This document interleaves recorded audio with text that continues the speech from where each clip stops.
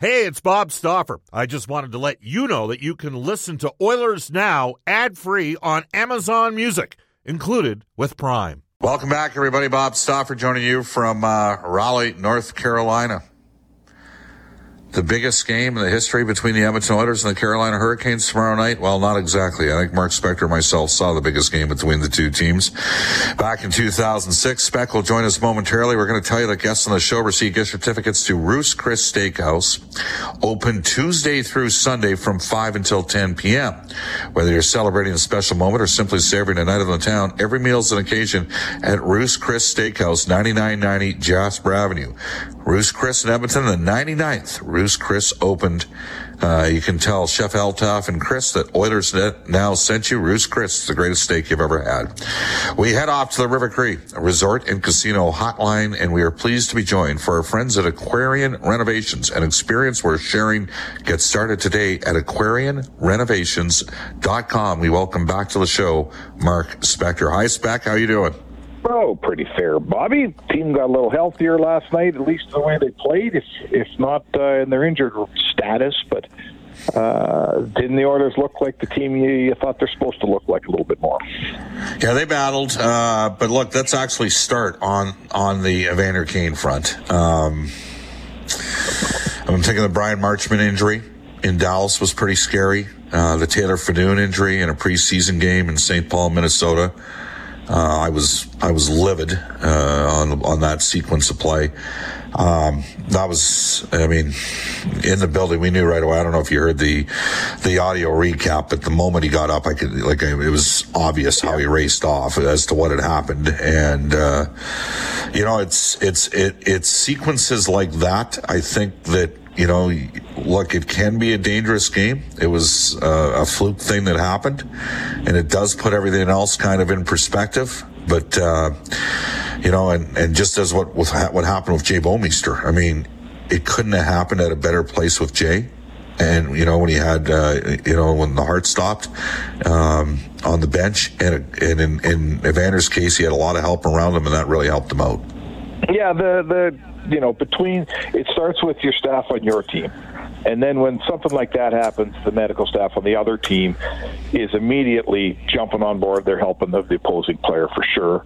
And then there's the people who are not even around the benches, but they're manning the ambulance, the EMTs that are at those games. So, one thing you can say, the NHL is very, very well prepared for anything that may happen in a game. And I think the track record is such that, yes, there's been you just went through a few close calls. I'll say, remember when Chris Pronger took that puck right in the chest, right? And his heart stopped for a while. There was Yuri Fisher, passed out on the bench in Detroit. There was, we've seen a few over the years. Mush in Dallas, that was a real bad one. But in the end, every one of those situations came out in the positive side, and a lot of that is due to the fact that they're ready for something. They're ready for worst case scenarios. There's a lot of good medical people that are ready to act right away, and I think we saw that last night. I don't know who brought it. Somebody brought it up with you, but Winnipeg has to be careful, because Winnipeg's an arena where the visiting players do not have direct access to the back of their dressing room. And as you know, the backup goalie actually sits in the corner right, where the players come on the ice for the visiting bench. So it's not always perfect, and it was scary. And, we don't know at this point yet. Obviously, Evander Kane has stated, has put a tweet out, Spec, so that's good that he's cognitive and capable of doing that. And Ken Holland told Gene Principe last night, look, he's going to be okay here, he's stable. But the reality is he's likely going to miss some time. Well, we move from concern over the player, and then you just want to make sure that, that looked pretty ugly last night, and it doesn't take very long for things to go sideways when you're bleeding as badly as he was bleeding. So you go from that concern, I think, has passed. He's obviously going to be okay, and now you move to how long until he's okay and how long until he can play. And there are two different things, right? We're far more worried about the player and his life than we are about when he can jump back on the ice and score goals. But we're in the sports business, and if you're telling me Evander Kane is going to be okay, and he told us that on Twitter today, now I'm going to ask, when's he going to come back and play? And if it's really depending here on how deep that cut is. If he just nicked an artery and that's why he was bleeding, then you got to wait for the skin and the artery to heal, and you can play. If you cut through a tendon or something, oh boy, for a hockey player uses their wrists every shift, and that's a problem. Yes. So let's figure out before we start guessing here. We got to learn what the severity of the injury is, and then we'll get some kind of timeline here. We had a lot of people text into the show, and I finally addressed it. Should there have been a slew foot called there on that sequence? It could have been. I mean, obviously the maroon part of it was purely accidentally. Was that a slew foot that knocked him to the ice in the first place? Yeah, sure. Yes, I guess I would say yeah. But to me, it's two guys battling for a puck. I think I recall one that Draisaitl was involved in. With Matthew Tkachuk. He got Tkachuk. What's that with Tkachuk? Anyway, two big men battling for position, and it goes a little sideways. Was it a slew foot? I guess the traditional slew foot where you skate up behind the guy and kick his heels out. It wasn't like that. It wasn't like that. So you know what? No one cares about that play until the maroon accidental thing happens, and now we're it's Tampa Bay CSI trying to find some way to get a penalty out of the deal. Stuff happens, man. It's the hockey game. There's lots of things that go on. All right. So that's the Evander thing, and we're on hold right now. I mean, I think we have to be pragmatic. I think he's probably going to go on LTIR. What's that? Yeah. He's going to miss games. The question is, does he go on LTIR? If you go on LTIR, as you know, Bob, you miss 10 games or 24 days. Yeah. Right? So 10 games is a lot. Like if he came back within 24 days, that would be remarkable based on that's, Yeah, I would say the same to you, Bob. I would say when I see that type of a thing, I think a month right away. So a month is LTIR, and let's say he goes in LTIR. What are you doing? You have Benson here. You need left wingers. You have Benson. You're going to probably bring up Janmark. Benson is still, for me, I mean, they were testing to see his explosiveness before practice in Washington on Sunday. He looked to me like he's at least 2 weeks away and might need some time in the minors. Like he might need to go on a conditioning stint because he hasn't played. Okay. So, I mean, the thing is they can actually call up a couple guys, because if Evander goes on LTIR, we get a look at Klim Kostin. How about that? It's interesting, Mark, because they signed Janmark for a reason, for depth in case Holloway wasn't ready. Basically, Holloway beat out. It did come down to ultimately Janmark versus Derek Ryan because of the price point, but it also partially happened because of Holloway. And because one of Ryan or Janmark was going to have to clear. Had Holloway not made the team, one of those guys would have been sent down for a day. Holloway would have been on the active roster to start the year. Then he would have been sent down, and the guy, let's say Janmark would have been back up. I think Janmark's probably the first recall. And then if Holloway does go down, then we're looking at one of Malone and or Kostin. Because it's got to be a guy, making less than what Holloway's making in terms of who's your second line left winger if Holloway goes down. Well, I'm looking at this thinking Holloway should stay. That's what now you have an opportunity to actually play Holloway more than 8 minutes in a game. Yeah. Like I would play Holloway with, and people can, I'm going to throw it out there right now in the Ashley Fine Floors text line. So let's deal in the assumption that given what occurred with Evander, he's probably going to be out a month. Like the Oilers will be lucky if it's 4 to 6 weeks. Okay. Yeah. So if it's me based on what they have in the organization, I'm playing Holloway second line left wing with Draisaitl and Hyman and keeping Nuge with McDavid and Puljujarvi. I'm definitely keeping Foegele and Yamamoto together with McLeod. That was the best game Foegele played all year. I thought Yamamoto was good, and those guys hang out together, Spec. You know that. So they're throwing those guys, they're laying the gauntlet down saying, we need more out of you guys. You're going to play together. Yeah, I like that. that provides Holloway with the opportunity to see some more minutes, and then you can play Janmark, Shore, and Ryan together. Yeah, which is a solid, hard-working fourth line. I mean, you brought in Janmark for one reason and one reason only. He's a fourth-line left winger. That's what he is, and he's been sitting in Bakersfield. So here's your chance to put him in your team and see how he fits in your mix. And I totally agree with you on this. It's bad radio, but it's the truth. It's Holloway's got to go one of two places. He's got to get off the fourth line playing 6 minutes a night. He's got to either move up and get some minutes, or get down to Bakersfield and get some minutes. But sitting on the fourth line playing 6-7 minutes it's a poor development method, and no one knows that more than Ken Holland. It's 12:45 in Edmonton. When we come back, we're going to talk about Jack Campbell and the Oilers' tenacity and their ability to bounce back against a good team, and their special teams, and the changing nuances of who Jay Woodcroft deployed when we return on Oilers Now. 12:48 in Edmonton. Bob Stauffer, Brendan Escott with you in Oilers Now. I'm in Raleigh, North Carolina. CBA mandated off day for the Edmonton Oilers. No update from the Oilers today yet on the situation with Evander Kane. Evander did put out a tweet earlier this morning.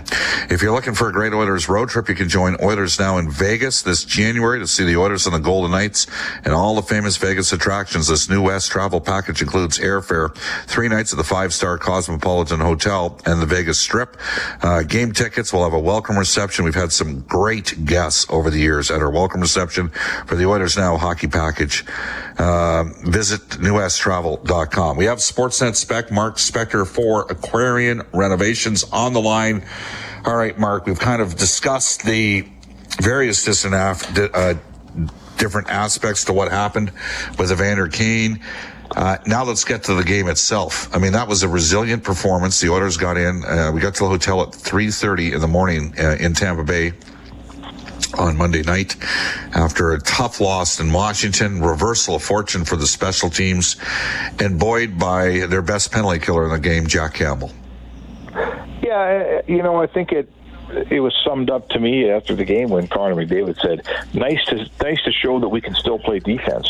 This is a cyclical team, Bob. They dig in defensively and they play well and they keep the other team to 2 goals, and sometimes they score 3 and sometimes they score 5 or 7.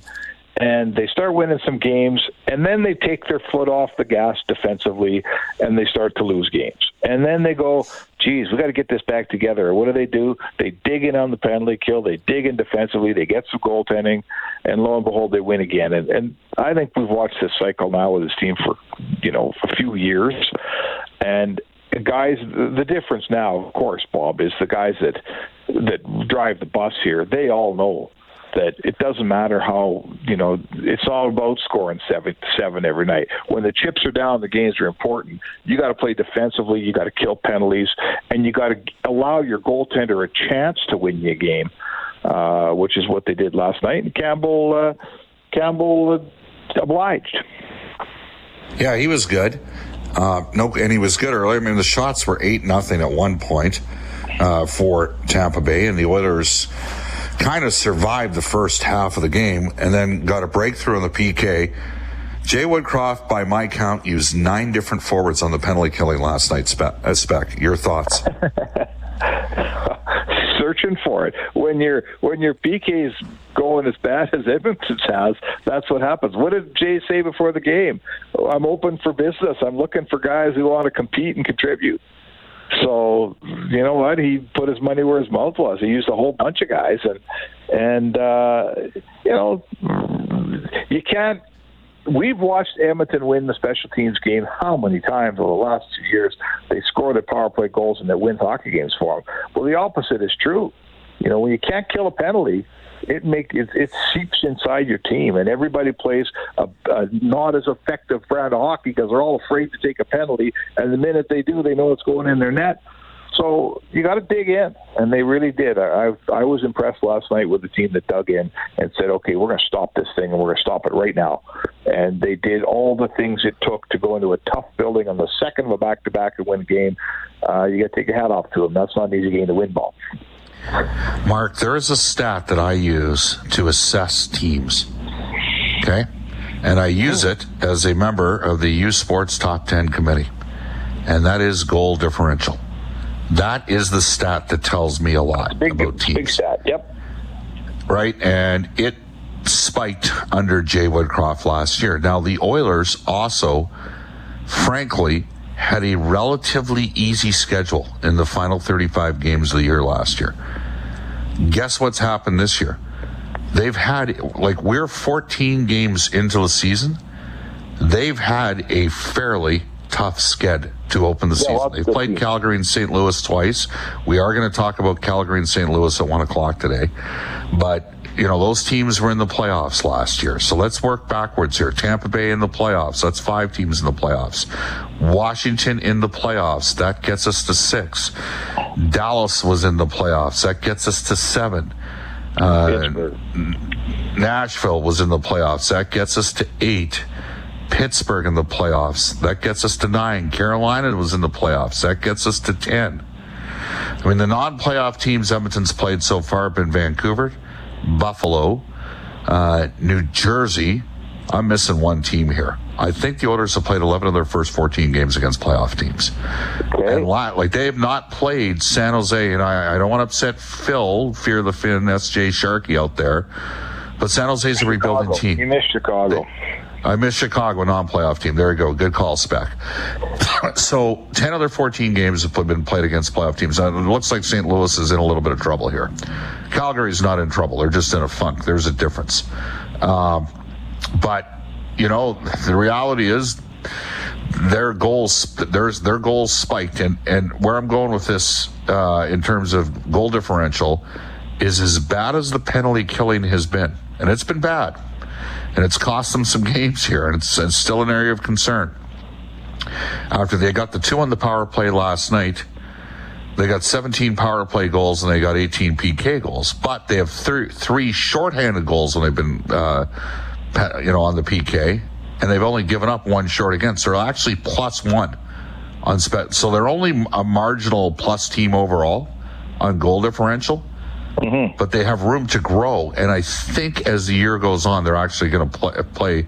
Their strength of schedule will actually weaken. Do you think I'm out to lunch there? Or do you think I might be onto something? No, for instance, all the California teams, they really don't play them much until the second half of the season.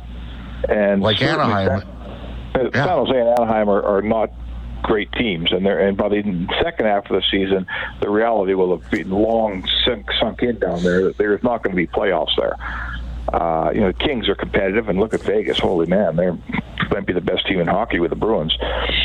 So, yeah, their schedule will settle out a little bit for sure, and you know what? That's okay. I don't mind. They're surviving a tough start against tough teams. Their record's doesn't knock the lights out, but they're playing okay and they're finding themselves. And I sense they'll be a better second half team. And if the opponents are a tad weaker than they've been, then that should make for some points in Feb, March, and April. Because this is a tough stretch. Carolina and Florida. I don't think Florida's as good as they were.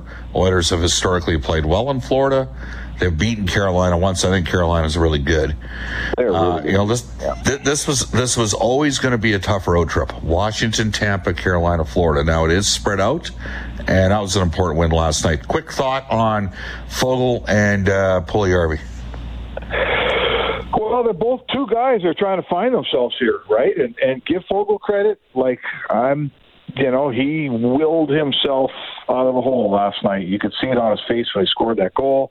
He was very engaged in that hockey game. He, there he is out there shooting 150 feet at an empty net. That's one of those ones that it's only a smart play if you hit the empty net, and he missed it.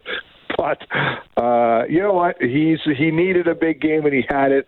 And I like guys that can dig themselves out of those holes. And Puljujarvi is, he said, we're still waiting. So yeah, he's playing with McDavid, and McDavid's putting the puck on his tape.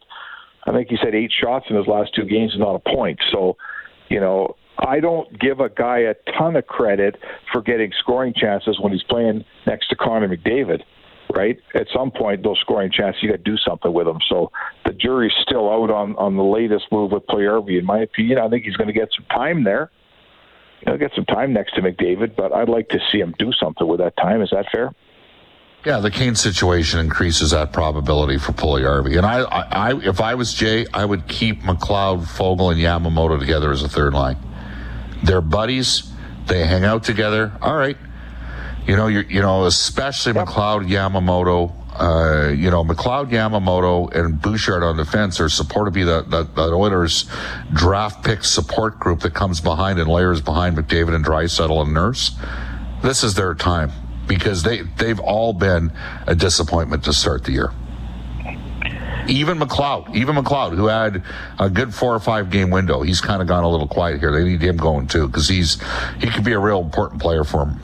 And he made the play on that Fogle goal last night. Yeah. So I've liked McLeod's game more than the others for sure. And I'll be honest with you, I think the jury's sort of coming back on Yamamoto, a first-round draft pick who's had the majority of his career in Edmonton in the top 6.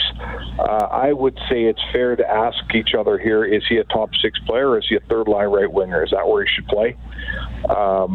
His style of game, his ability to finish, or lack of ability a lot of the time, let's face it, he may have found himself where he should be, and that could be a third-line right wing, Bob.